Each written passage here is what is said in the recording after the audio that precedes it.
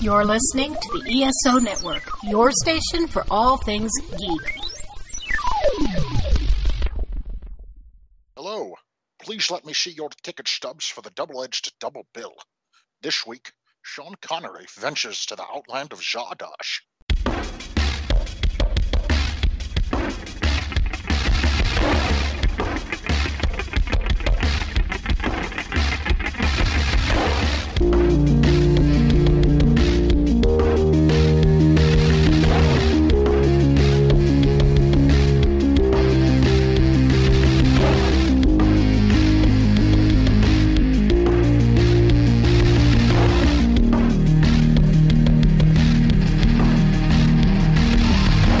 Each week, Adam Thomas and Thomas Mariani come to the table to discuss the randomly selected yin and yang of a double feature. Then, both will have to pick a number between 1 and 10 in order to seal their fates for the next episode. One will have 2 good movies, the other 2 bad ones. Let the chaos begin.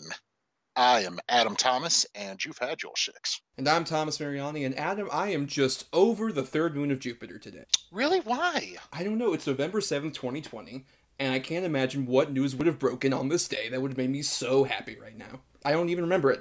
Well, it's something that should have happened 4 days ago. It's something that should have happened 4 years ago, if you know what I'm saying. Oh, please, it's the first time I've had fun in a long time.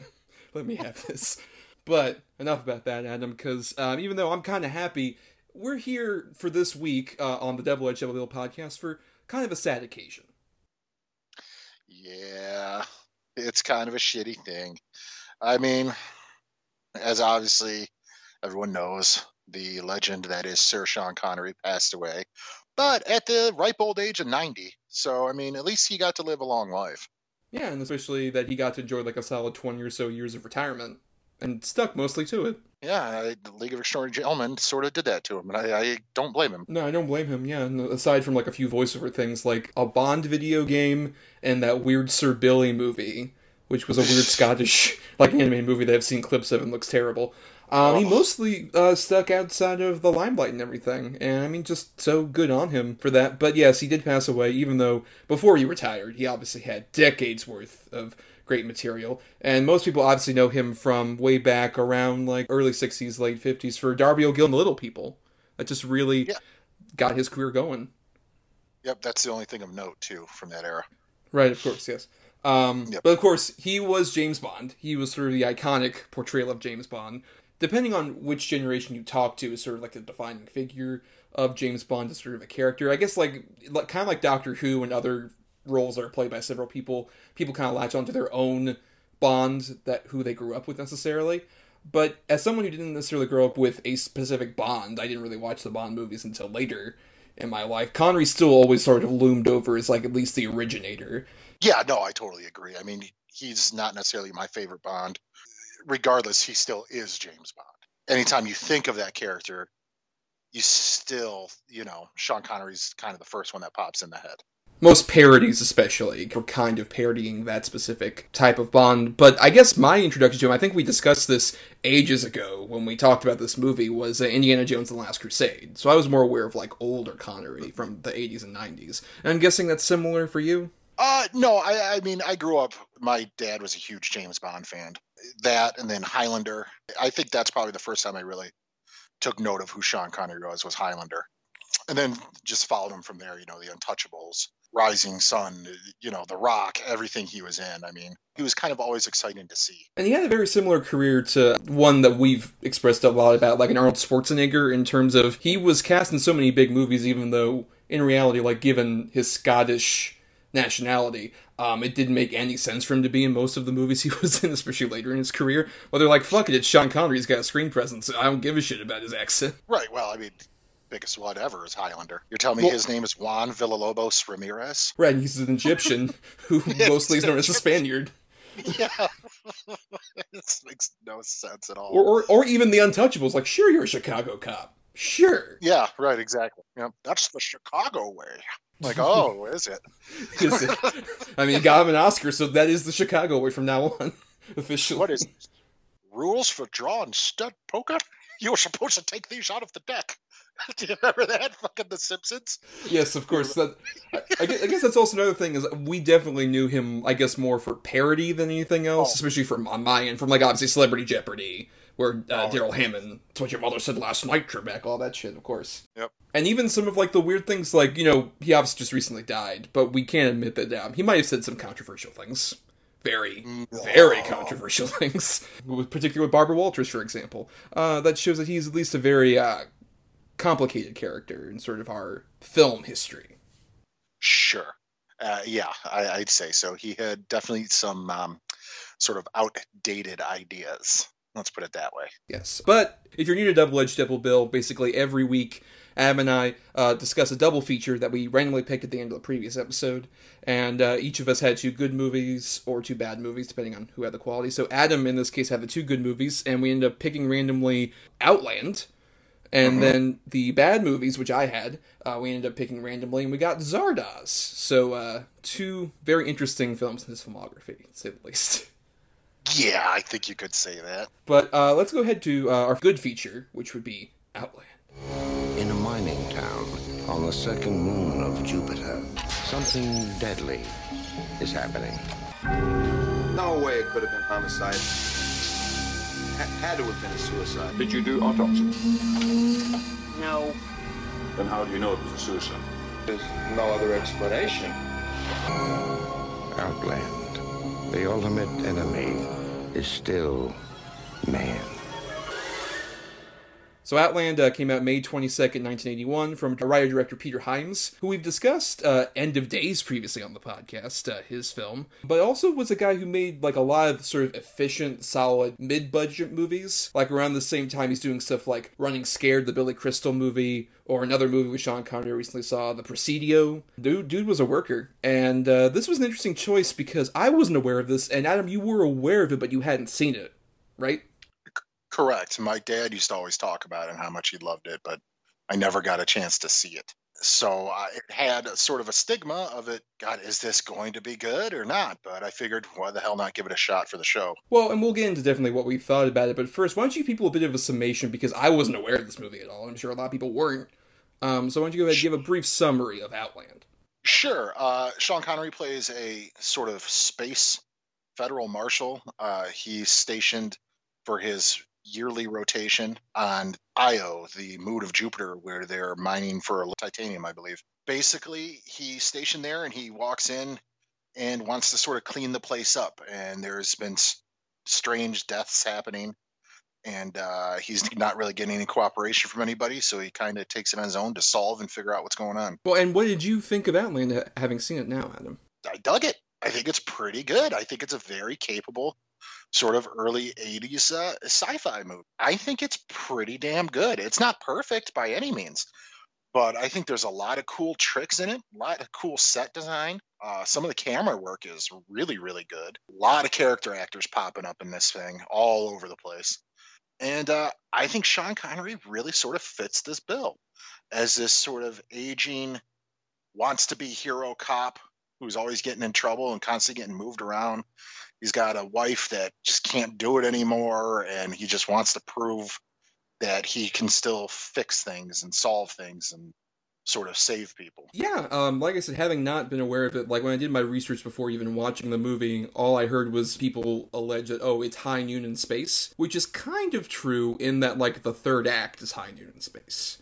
Really, before that, it feels a lot more like Alien, and also weirdly like a lot of sort of 70s cop thrillers, like especially like Serpico has a lot of that feel with sort of the corruption that you're mentioning with Peter Boyle and all that. And I will say, yeah, I did dig it quite a bit, especially I think I definitely did prefer at least the build-up before we got to the high noon bit of it. With Sean Connery kind of being on the space, I agree, it's an interesting thing where this movie was originally written as a Western. Peter Hyams was told, hey, Westerns are dead, you can't do it. So he was like, fine, how about instead of the OK Corral, it's Io Space Station. Yeah, we'll do that. Because people like the space movies. I do really like the aesthetic in terms of it is straight, really copying a lot of the imagery that sort of feels lived in from Alien, but in a different vibe. Because in Alien, it's more of like, oh, they're on this space truck. As opposed to here, any of the outdated sort of special effects worked because this feels like a very sort of bureaucratic, stationary environment where it feels like, oh, they got like the most bare minimum materials to pass like an inspection for it to work, in terms of like how all of the architecture looks, how like the one cafeteria or the one bar they're in looks. It looks run down, but in a way that really benefits sort of the anxiety and feel of the movie. Oh yeah, absolutely. And I love that the crew quarters for the workers are literally just bunks. They have literally bunk beds. That's kind of where they are. I definitely got the Alien vibe, the Aliens vibe. I got a little bit of Total Recall with some of the stuff, which obviously Total Recall came later. And Aliens even came later. Yeah, right. But it definitely that sort of aesthetic you would maybe even expect in this movie is there, and it is done really well. It doesn't feel sort of like directly lifted from any one thing. It's very appropriate the way everything looks and feels, and like you said, sort of rickety and maybe just held together by, just bolts and rivets just to pass inspection and make things livable. The technology, it is obviously outdated, like even the sort of emailing and phone screen messages and things like that, but it sort of makes sense too for this world. With the sort of technology that they've been given, they're making the best out of it. Right, and I think a big part of that is, we should mention even the technology used to make the movie.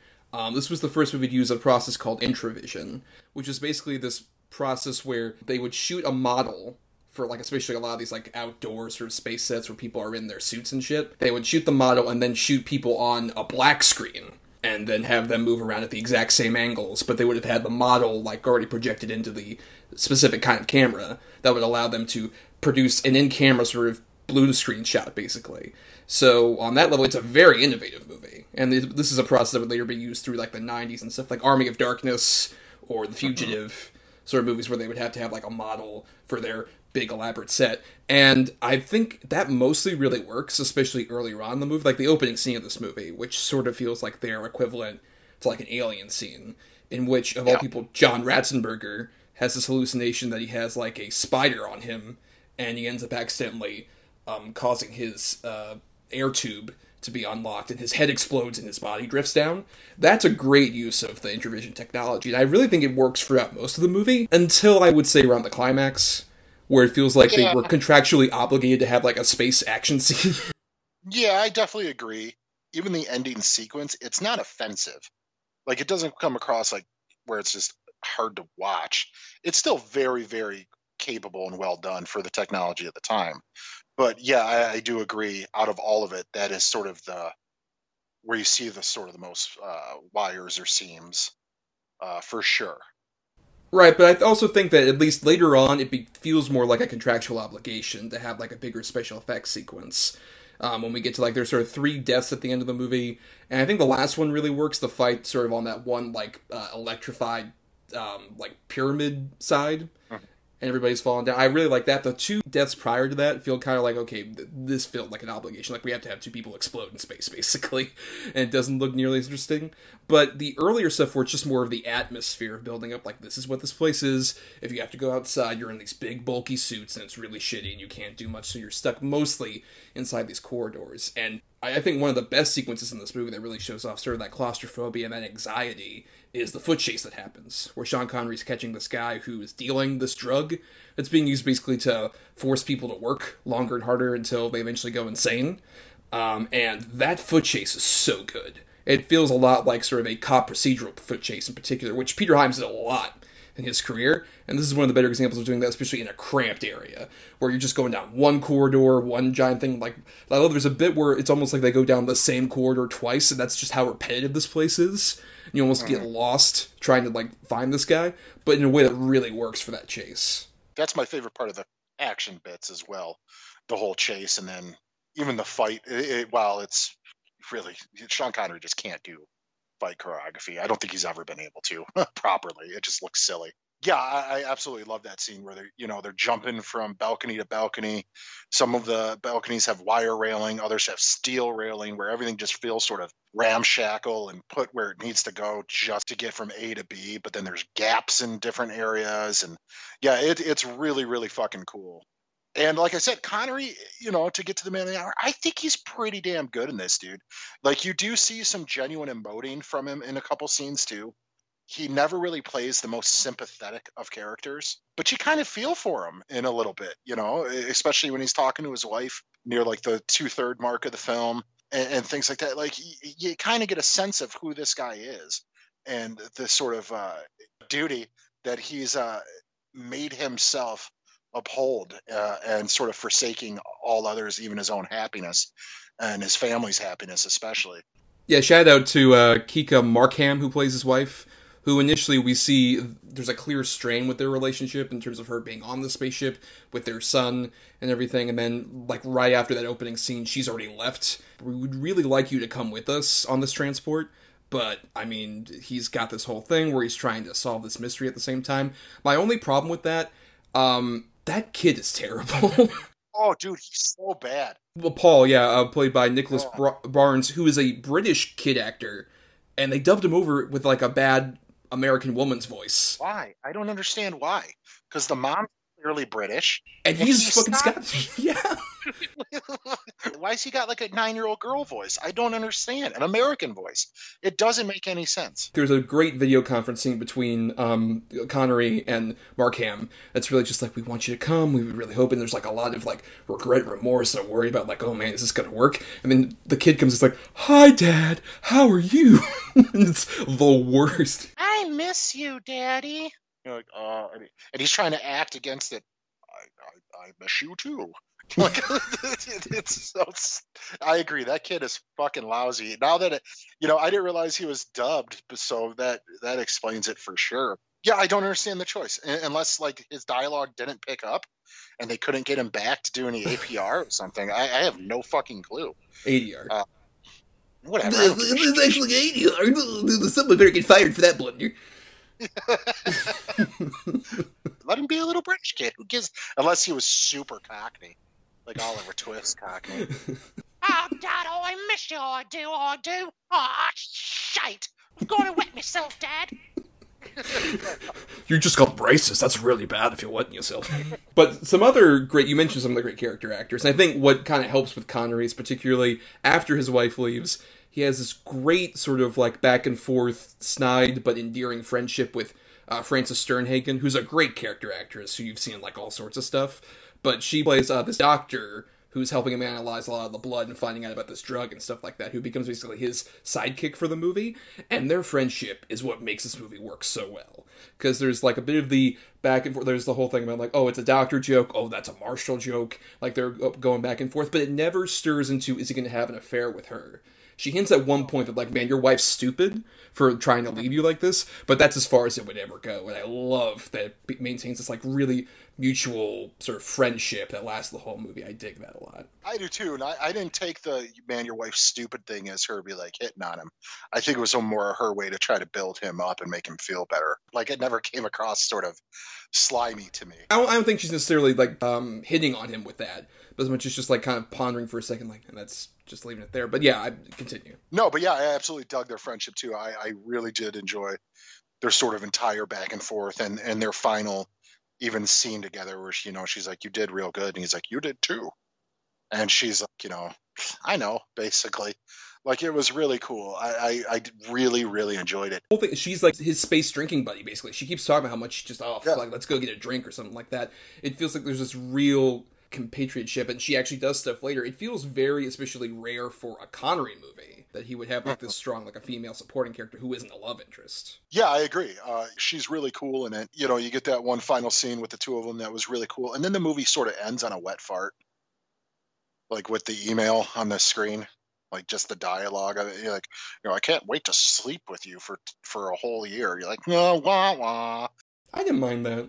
I thought that was like a fine enough way to end it. I felt like it would have been a bit worse if you had like another scene which is like, I'm coming for you, baby. Yeah, that's true. Or if like she's on the tram and he shows up and they run to each other or something. Yeah, that would have been, I guess, a lot. Like if they would have done the Hostiles ending. I like the idea more that he's been using this communicator for so long to like kind of ignore his wife in his own way, and then by the end of it, he's using it to actually have a communication with her by the end of it. I think it's a solid way of ending the movie there. Yeah, all right, well, whatever, fuck me, I guess.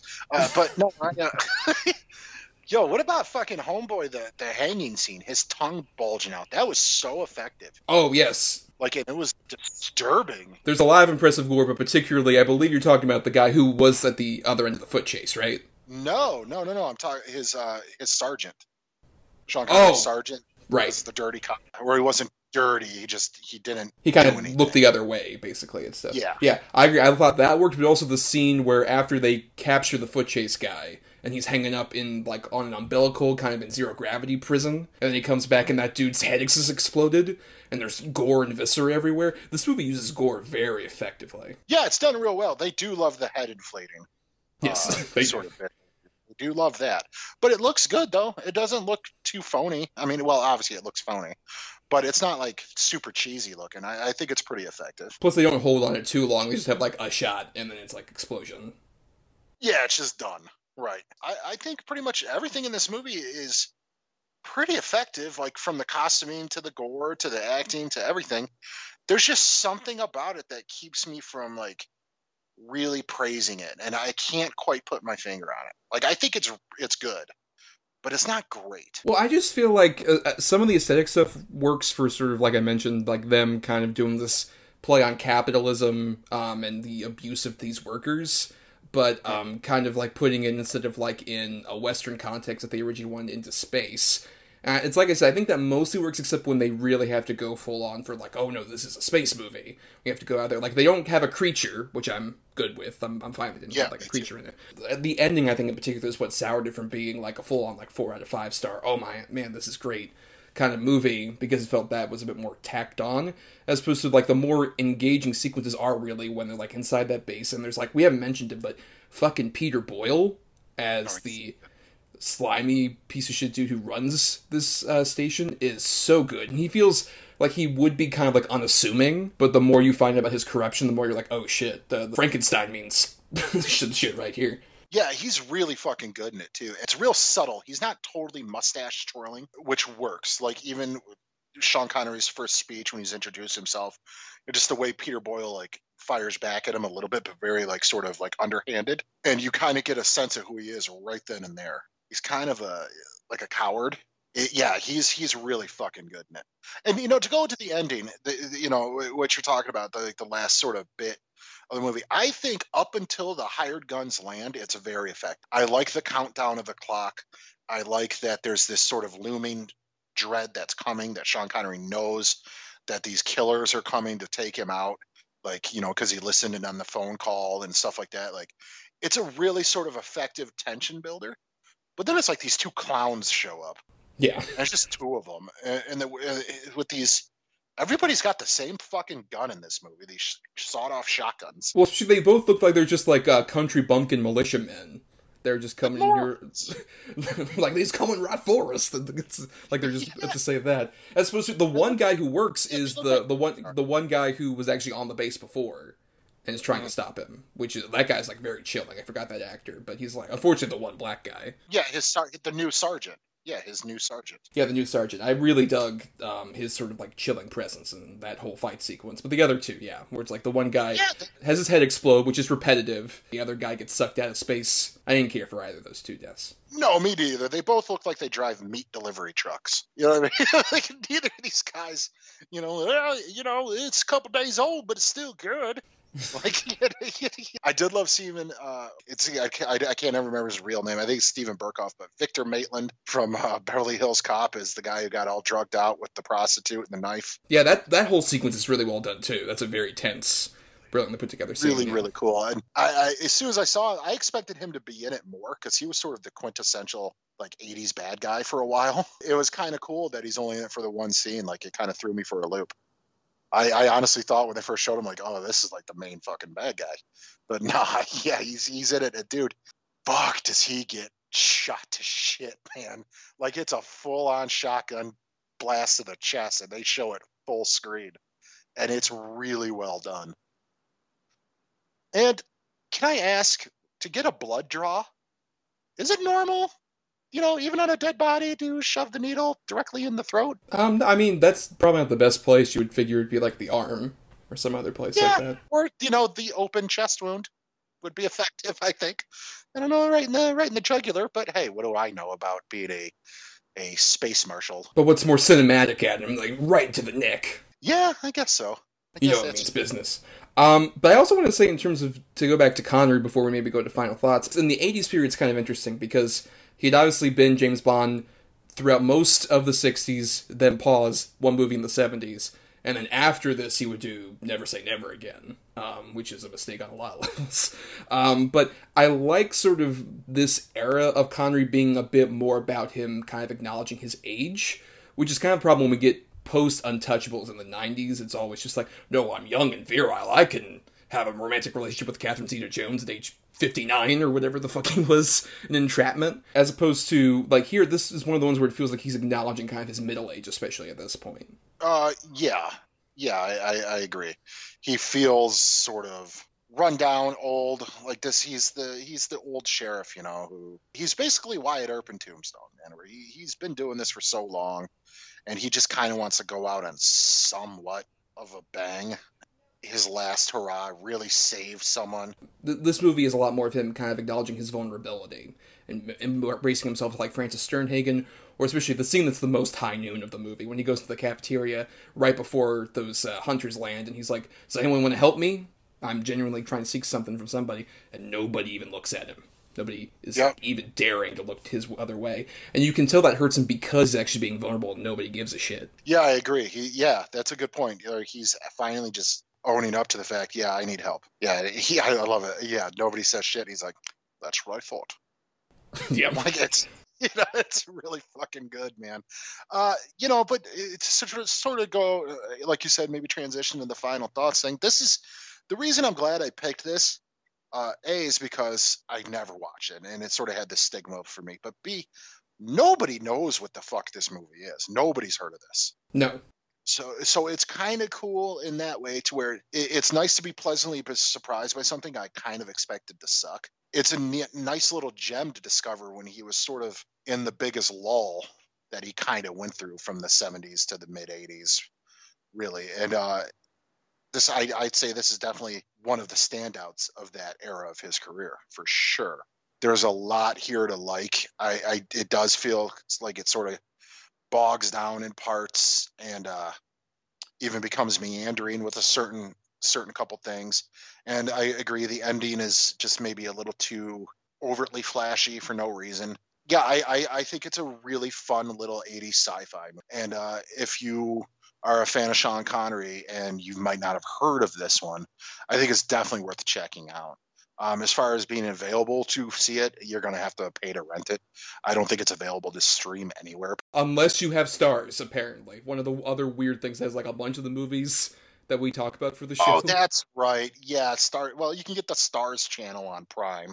Yeah. Just sign up for the 7-day free trial. Cancel it on day 6. You won't have to pay a dime. But yeah, it's a pretty fun little movie, man. It's not the best one, but I'm definitely glad we got to check it out. Yeah, I always like having discoveries on the show that I appreciate. You know, sometimes we have discoveries of just, like, terrible movies that we're like, oh, we regret this. Or even especially when we do a good movie we haven't seen, and it's like, oh, neither of us like it that much, or something like that. But this is a great case of finding a solid diamond in the rough. And especially, as you mentioned, I think late 70s, this is not too long after he did shit like Meteor. Ugh. Really bad paycheck movies that he did not clearly give a shit about. But this is, I agree, a really solid gem that has a bit more vulnerability from him, and also really works, especially if you're a fan of Alien, like we mentioned, a lot of the aesthetic stuff, down to the uniforms look a lot like Alien. Like, even the logo has the rainbow thing, which is similar to Weyland-Yutani. Even though, weirdly, it's what was like Con-Am, which is like a parody of Pan Am, so that's a joke that holds up very well.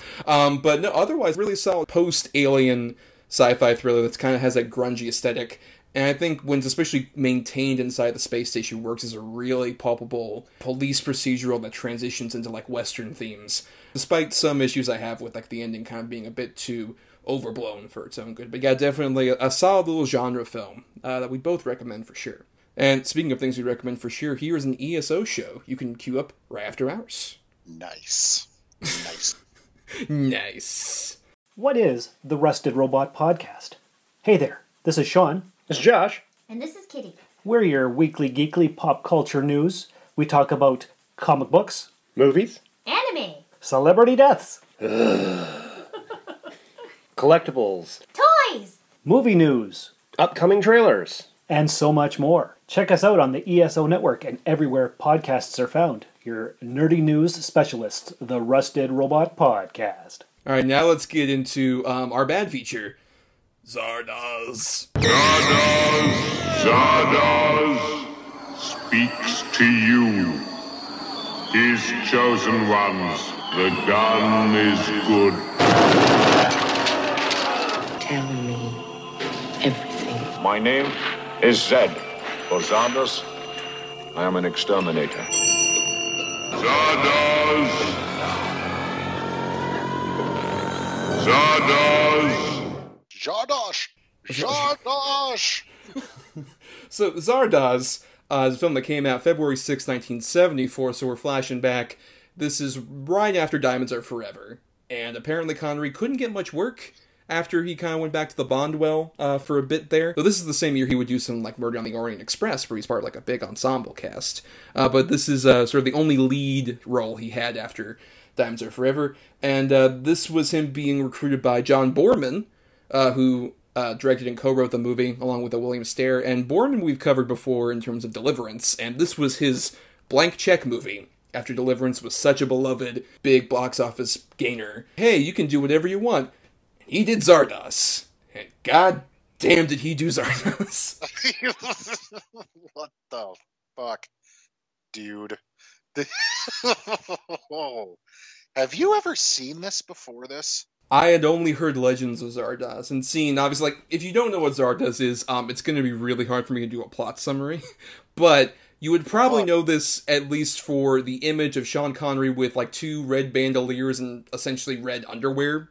Like, if you've seen that image around, that's the look he has in this movie, which is this weird post-apocalyptic sci-fi movie in which he plays sort of like the one of many enforcers who are under the rule of Zardoz, who's this giant god they pray to that's literally a floating head that says things like, the penis is evil, the gun is good, and he literally produces guns out of his giant mouth for them to use to track down people who are breeding. That's at least what Sean Connery's role usually is, until he stumbles upon this group, I believe called the Eternals, which are these, like, fancy society types who have lived forever and don't reproduce, and are just sort of like the elites, have completely ignored what's going on outside the apocalypse, and they live in this loving, like, carefree existence. And they don't age, except for those who are deemed to have some sort of, like, issue, or, like, put on trial and forced to age, and become, like, these forever old-looking folks who wish to die. And I think that's the best I can do, because this movie's a fucking mess. Really? You think so? Yeah, dude, it's so much of a mess to where I swear to God, like, every 5 minutes I'm going, did I fucking miss something? Like, what is going on here? There was a lot of rewinding, like 10-second rewind things for me, for sure. Which would explain nothing. Like, oh, okay, who's this guy with the book? What has this got to do with anything? Wait a minute, it's the floating head guy? Is he Zardoz?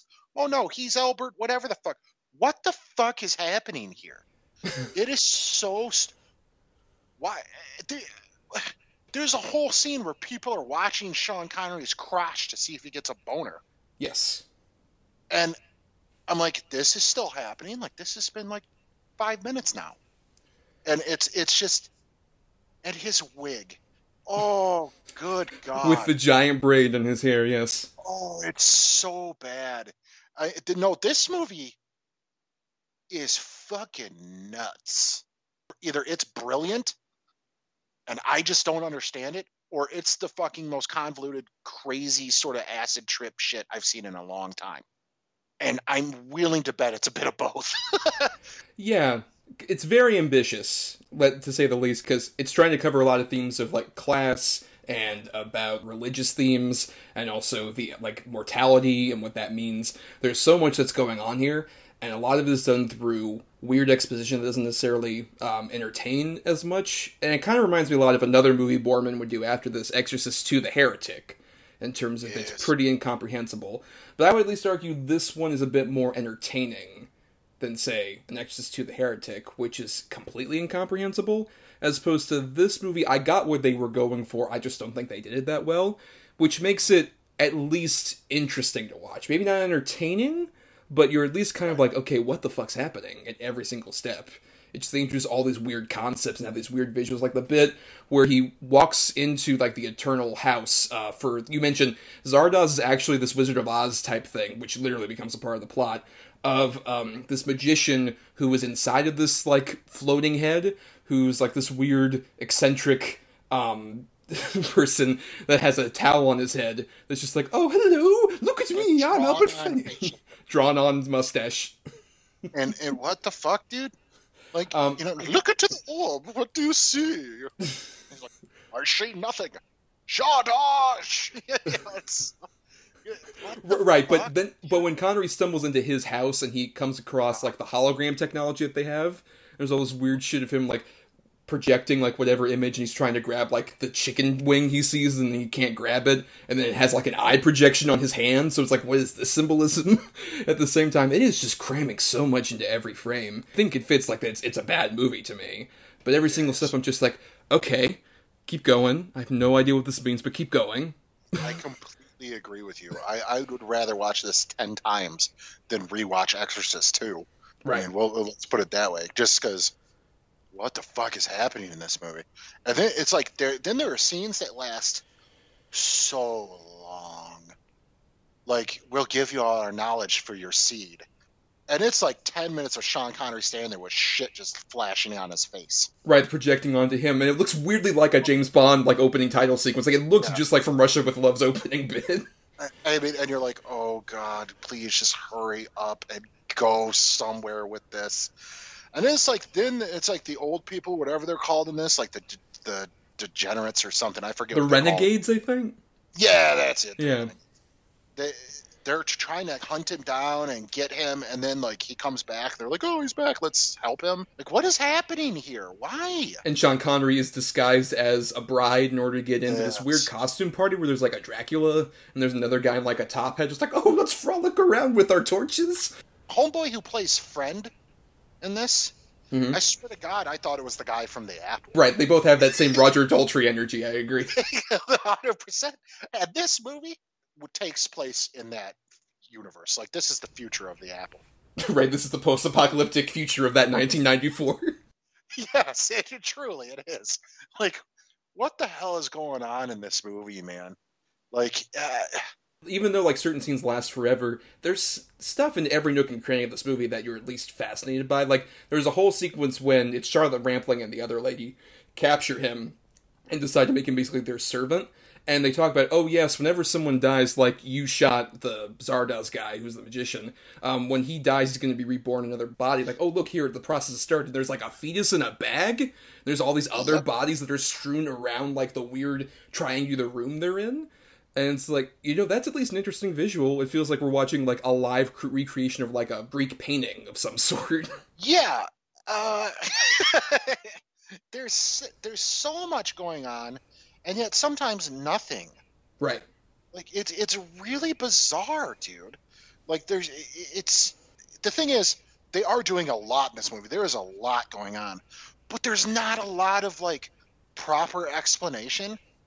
Everything is sort of abstract, where you're like, I think you're supposed to take your own interpretation of a lot of it, which is fine. That doesn't bother me. But when it's like 2 hours of it, and is it supposed to be a comedy? Is it not? Like, is it supposed to be a serious, like, sort of sci-fi post-apocalyptic, or is it not? Like, what the fuck is happening here? And then some of it's so on the nose. Like the end bit with him and Charlotte Rampling sitting there with the baby that ages and they die. Like, it's okay, we fucking get it. It is all over the place, but I think for this movie to be in any way successful, be it fascinating or even bad to where you want to talk about it, it has to be all over the place. If this movie was more like, say, a Logan's Run, where it's just a cheesy sci-fi movie starring Sean Connery or whatever, I don't think you would really give two shits about it. The fact that this is so crazy has given it this sort of lasting power, where this movie has become like a cult status movie now. Yeah, there's a huge cult of people that love this. Even previous guest friend of the show, Marcelo Pico, loves this movie. and it's stated, like, what Criterion release this, please. It deserves that sort of distinction. I get it, honestly. It feels kind of like one of these movies that's, like, it's so ambitious that you have to at least, like, admire what it's going for. And even, I think it also works because you can tell Connery is trying to earn some bread with this movie.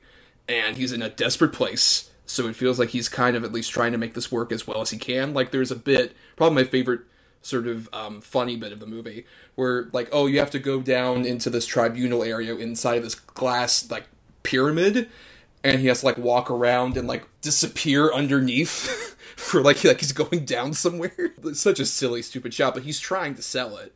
And I think in that same way, like, my favorite probably whole sequence of the movie is when he's talking about his discovery of who Zardoz is, even though it's such an on-the-nose thing of it being Wizard of Oz, but they got rid of W-I and of.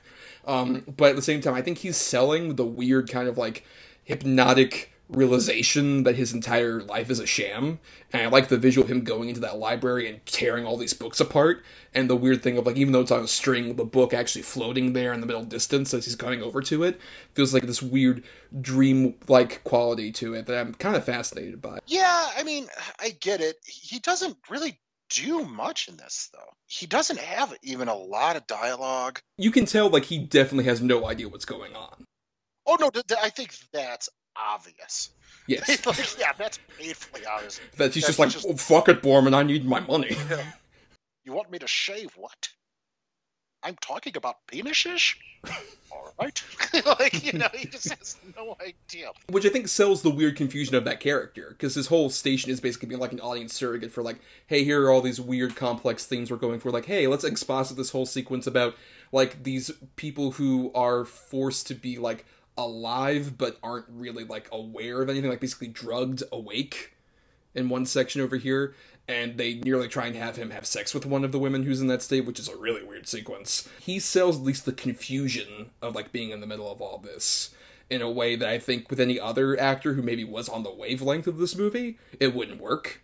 I think everyone else is on that weird wavelength, and it kind of works that he's in the dark, like, what the fuck are you people talking about? I have no idea. Yeah, like, it's obvious, dude. I'm just gonna stand here and be aroused. Like, let's put it this way. I legitimately, after I watch this, like, I don't know if I could put into words a lot of what I want to say about this movie. Right. Because it's so fucking bizarre. Like, I think Sean Connery's good in it, but also, is he? Like, I have no idea. Like, it's fucking weird, dude. Like, and it's not weird in the sense of, like, you know, sort of like art house movies can be, or things like that. It's not that. This is weird, like David Lynch's Dune took a bath in MDMA and then got into an orgy. It feels like a movie that most movies feel like, oh, they're done on cocaine. This is a movie made on, like, hallucinogens, for sure. It has to be.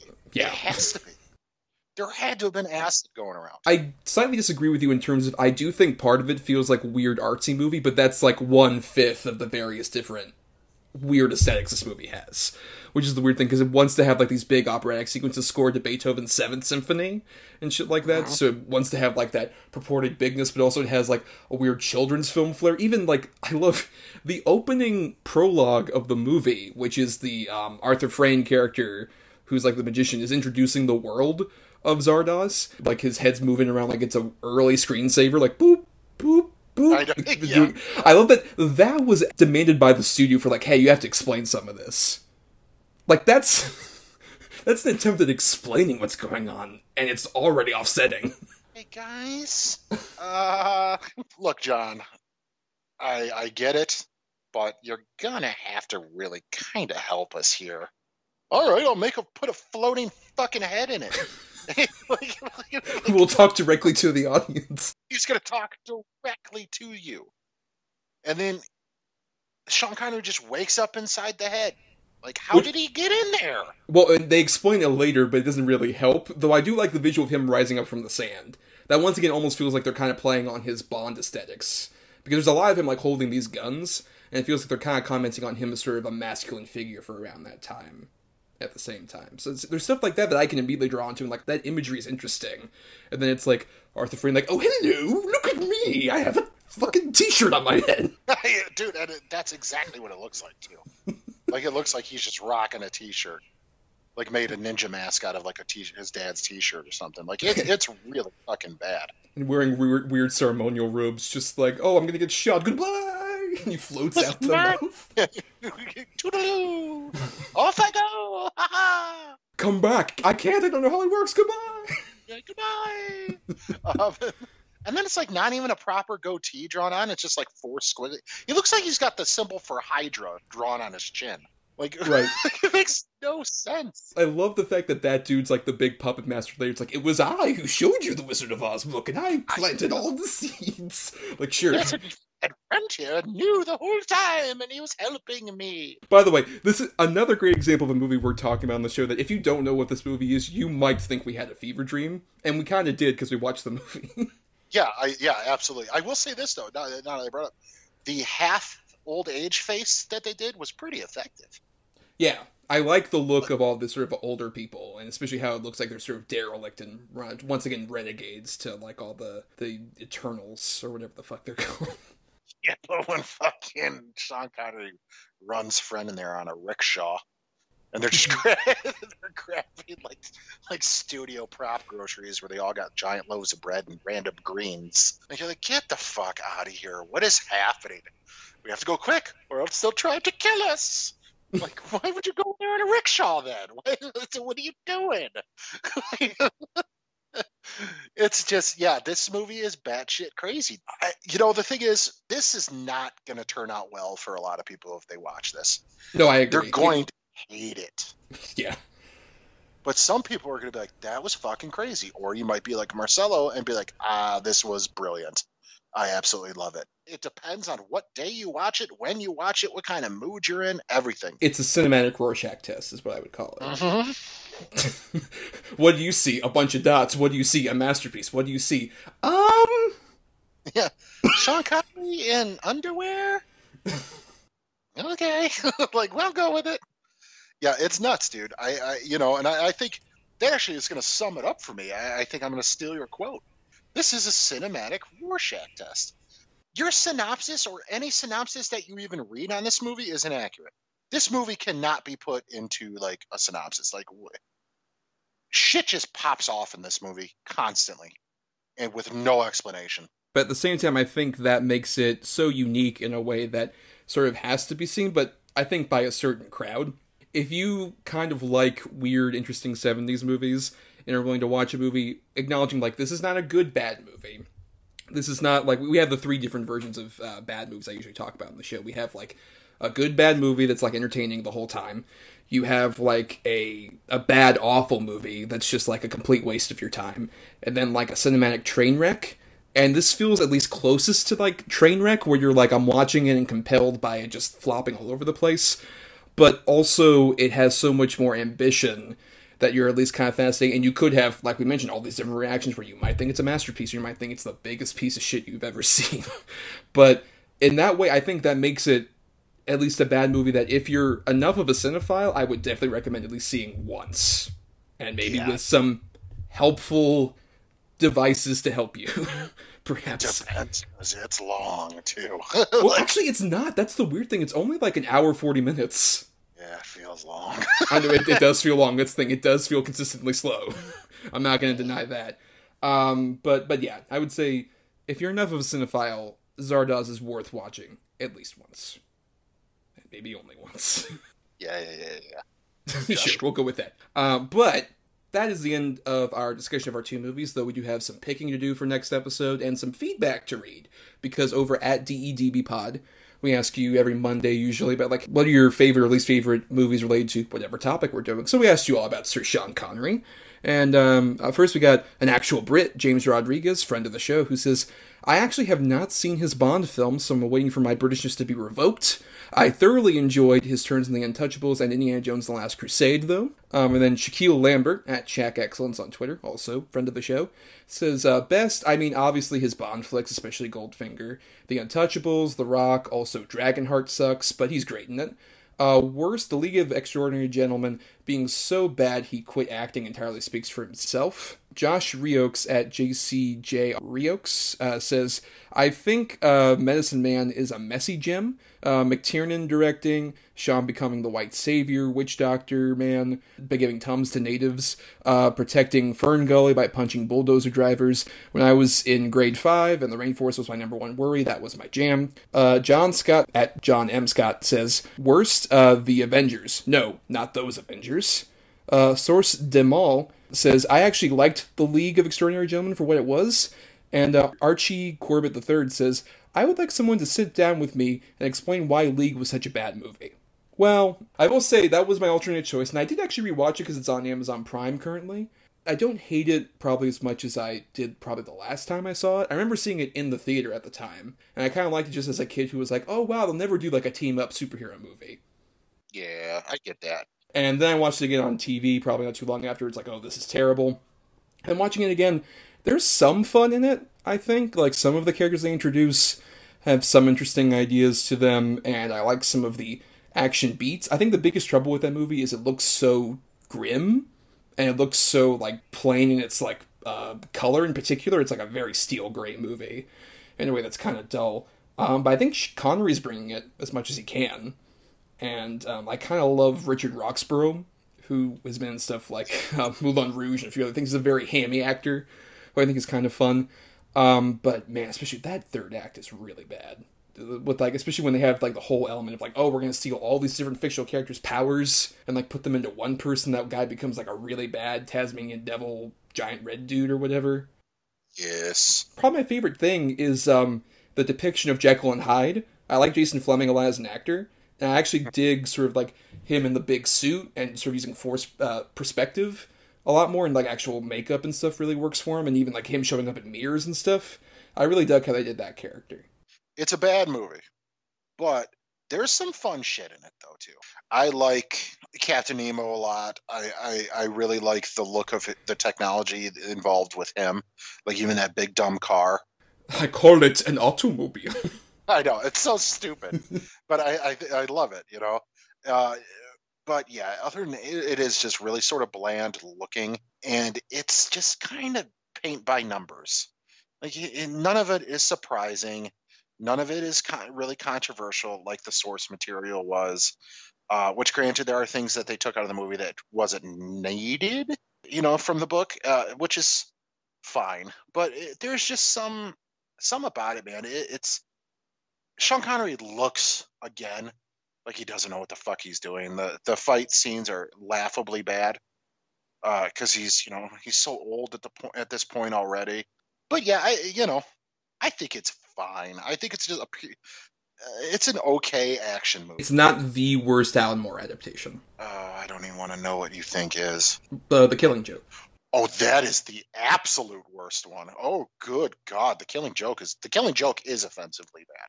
Yeah. How weird is it that Connery did both a team-up superhero movie and a movie called The Avengers before they ever combined that into the actual Avengers we got later? Speaking of which, good Lord. Yeah, that's one I have not seen, but everything I've heard sounds pretty bad. Unless it comes up for the show, I honestly wouldn't even waste my time with it. You know, speaking maybe to more of the good ones, I guess, what would you say is your favorite Connery Bond movie? From Russia with Love. Yes, that is my answer as well. Hey! Yeah! It's like our cycles have synced up. Sure. But what I dig about From Russia with Love is that it feels like it's introducing a lot of the Bond elements. Like, it's the first one with a big title sequence. It's the first one with a Q in it. It has a lot of, like, the setup for the template. But it feels the most sort of, like, scaled back of those movies. It doesn't have as much of the big, over-the-top stuff that looks kind of cheesy now. And especially Robert Shaw, so good. Oh, yeah. No, From Russia with Love, I completely agree with you. It's not as sort of whimsical as some of the other ones are. It feels like a straight-up sort of espionage movie. I absolutely am in love with that movie. And it has some of the least objectionable sexist stuff. There's still some of that in there, but it's not like even Goldfinger, which has a lot of the great aesthetics. A lot of the stuff they do with Pussy Galore is, like, upsetting. Like, really genuinely upsetting. I'm not a fan of. The Bond girl in From Russia with Love even has the most interesting conflict, because she's on the Spectre side, but she might kind of, like, turn over and everything. I like her conflict a lot more than most of the other Bond girls in particular in that era. Yeah, I absolutely agree. She has a little bit more sort of weight to her character dilemma other than, you know, should I sleep with him or shouldn't I? Right, though I will say it is probably the weakest Bond song of the Connery era. Like, kind of bad Frank Sinatra song, personally. Yeah, it's bad. I do agree with that. My favorite of those would be You Only Live Twice. Yeah, I think that's probably mine too. That's at least the most memorable, I would say.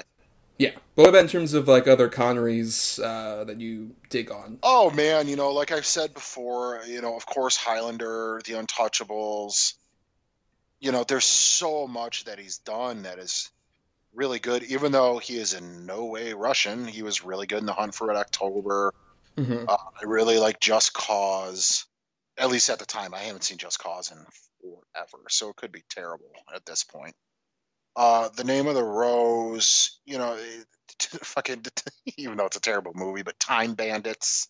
I love Time Bandits. I would not say that's a terrible movie by any stretch. Yeah, I kind of love Time Bandits too. Murder on the Orient Express, of course, as you mentioned. I recently watched that in preparation for the show when he fucking owns, especially like that scene where he's interrogated by Albert Finney and they kind of go up against each other. It's a great battle of the mustaches, especially. Oh yeah, there's some fantastic mustaches in that movie. Yes, fantastic Absolutely mustaches. Great. But you know, I think my all-time favorite Connery, you know, now in reflecting, is probably as Indy's father.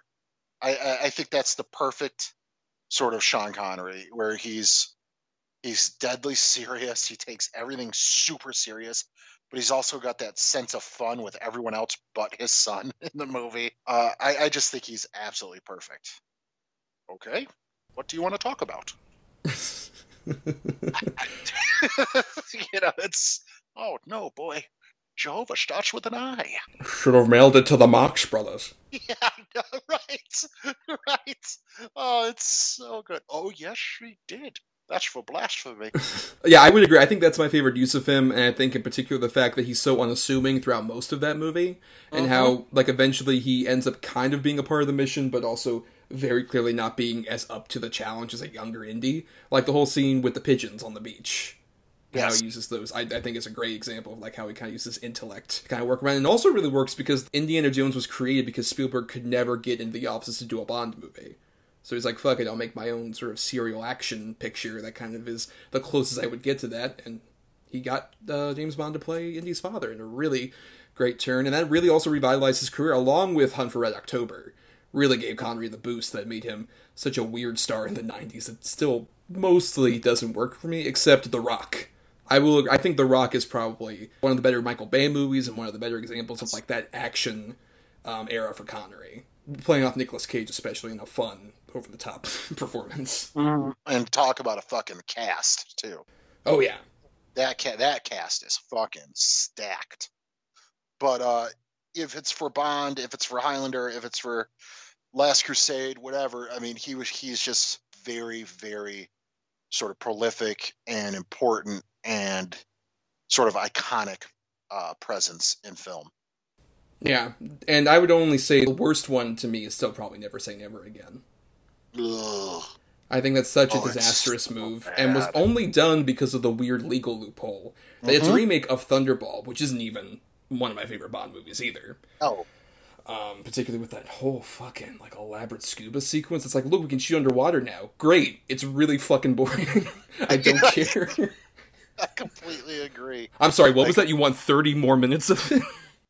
Oh, yeah, that was a huge misstep. Maybe should have gone back to the drawing board on that one. It does also say something like he's the only non-consecutive Bond. In between You Only Live Twice and Diamonds Are Forever, he skipped down on Her Majesty's Secret Service, which I would honestly say, like, we'll save a lot more Bond talk for when we ever do our Bond episode, whenever No Time to Die ever comes out. On Her Majesty's Secret Service is nearly a perfect Bond movie, except for the Bond, unfortunately. Yeah, unfortunately, George Lazenby, you know, not necessarily the best. But, yeah, I think On Her Majesty's Secret Service is absolutely damn near a pitch-perfect James Bond movie as well. And would work so well if you had Connery in that part, because it feels like a movie designed to kind of have him let his guard down, his masculinity down a bit against Diana Rigg. How great would that have been? Like, they're back, oh, it would have been so good. But it's still a pretty great movie, even with Lazenby in it. Yeah, that poor guy. Well, as we say farewell to Connery, we want to thank some people, like all of you who provide that feedback. Really appreciate it. Also, thanks to Chris Oliver for the intro and outro music used in our show. Listen to more of his music at chrisoliver.bandcamp.com. Thanks to Emily Scarta for the art for our show. And thanks, of course, to our Patreon supporters over at patreon.com/DEDBpod, where for just $1 a month, you get all sorts of perks, like a monthly podcast we do, and also you get to vote in polls that decide, say, topics that we do, or even specific movies that we do, including, right after this episode goes up on Wednesday, the 11th, you all get to vote between two of Adam's good choices for an upcoming episode. And Adam, what is that episode we're doing? Meryl Streep. We're doing a Meryl Streep episode, finally, that we've sort of been playing around with doing and trying to find a place to fit it in here and there. Because we definitely both agree that we want to do maybe more female-centric driven episodes. And, who better than Meryl Streep to do an episode on? Yes, and your two good choices are? They are Death Becomes Her and Julia and Julia. Yes, two interesting choices that I wouldn't have anticipated, honestly. But two choices I'm so down for, either one of them. Really dig both those movies. But yeah, so you all get to vote and decide. If you just pay $1 a month over at patreon.com, you can vote for whichever one of those, and whatever wins ends up being the good movie we discuss, along with my bad movie, which we'll pick on the episode before that, which will be very interesting. Oh, I can't. I don't know. I don't know how that's going to go. Right. You could say it's going to be a regular Sophie's Choice. Are you proud of yourself? No, not really. No, you shouldn't be. But if you want to have more of our fun antics, you can find us on Twitter and Facebook at DEDBpod. You can also email us at doubleedgedoublebill@gmail.com. You can also find me on Twitter, Instagram, and even Letterboxd as at NotTheWho'sTommy, where I post about movies and stuff. And I also do some writing for long-form stuff on my blog, marianithomas.wordpress.com. Yes, you can find Thomas at all of those places. And you know what else? You can also find me on Instagram and Twitter at Atom or Adam, that's ATOM _or Adam, ADAM. And I am also on Letterboxd at Schwanson. Now, I understand that is a ridiculous name, so I will spell it out once and only once. As many other times that I may reference on the show, you'll have to go back to this episode to get the spelling. It is SCHWANDTSON. Thomas is definitely more of the author on Letterboxd in compared to me, but I have about 9 million lists. So, yeah, you can find me at those places. It's a shame you can't, change your username to the same thing you have for your Twitter and Instagram to make that more cohesive. I know, I'm not gonna, though. Well, for more of this banter, you can subscribe to us on Apple Podcasts, Spotify, Stitcher, or other podcasting platforms. And if you're on the ESO network listening here, why not listen to some of the other great shows, like the one we played a promo for in the middle of the show? And you can also dig into the archives on Podbean for our full bunch of episodes, including ones before we joined the ESO network. And, if nothing else, if you could just rate, review, or share the show around, that helps us. It gets us more visibility, adds more listeners to our cult. Yeah, we would really, really, really, really appreciate it. If you enjoy what you hear, go ahead and hit the like button. Hit the share button. Become Eternals with us to live forever and have weird hologram projections. Who wants to do that? Who wants to live forever? It's a good point. Highlander reference. Sean Connery. Look at you. You are on it tonight. Me with the Sophie's Choice and you with the Highlander. Yep, exactly as good. For sure.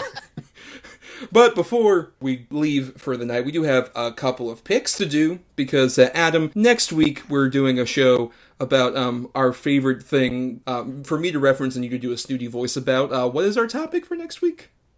Oh, yes, the Criterion Collection. Correct, yes. Yes, we are doing an episode on the Criterion Collection, which will be very interesting because it's a wide array of films, mostly art house movies, but there's a few interesting gems in there. And we want to keep in mind that we're going for stuff that's, been released recently physically as in print or is on the Criterion Channel streaming service. Because if we went for stuff that's out of print, that would have some weird turns. Technically, if we did that, we could have RoboCop or Ghostbusters as options. Because they were both early on released as laser discs. Hell yeah, I'll do either of those. Let's do those. But I think we want to try and get some movies that we wouldn't do otherwise for a Criterion episode. All right. Fine. Well, plus, Adam, the picking for your choices is out of your hands, out of our hands in general, because the patrons over at patreon.com/DEDBpod ended up picking that because it was between Beware the Blob and Shampoo, and the patrons ended up giving us Shampoo as our bad pick, which should be interesting. Yeah, which I kind of expected, I think. It was a landslide.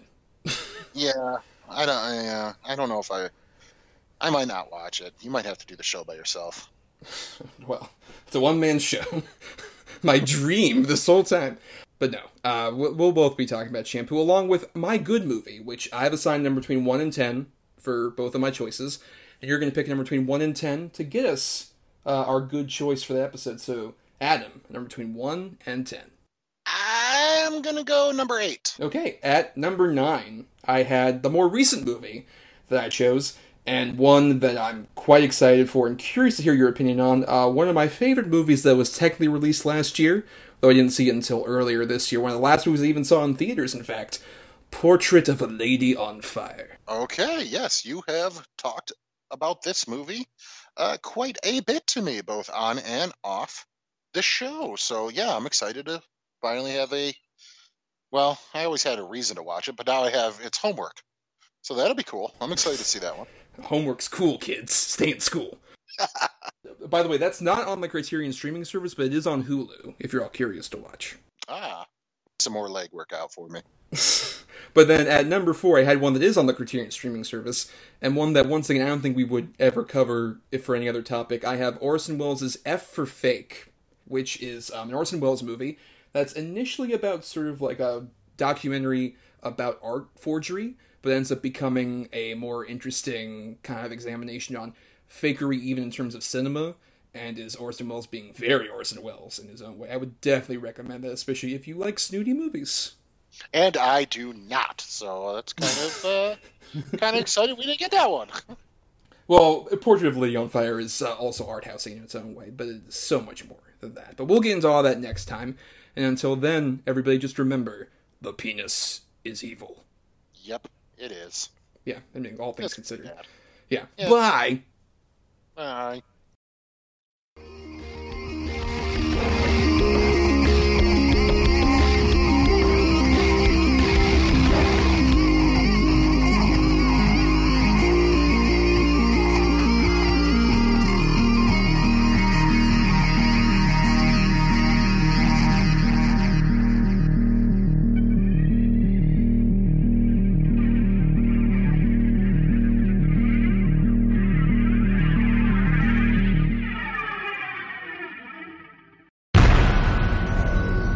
This has been a broadcast of the ESO Network.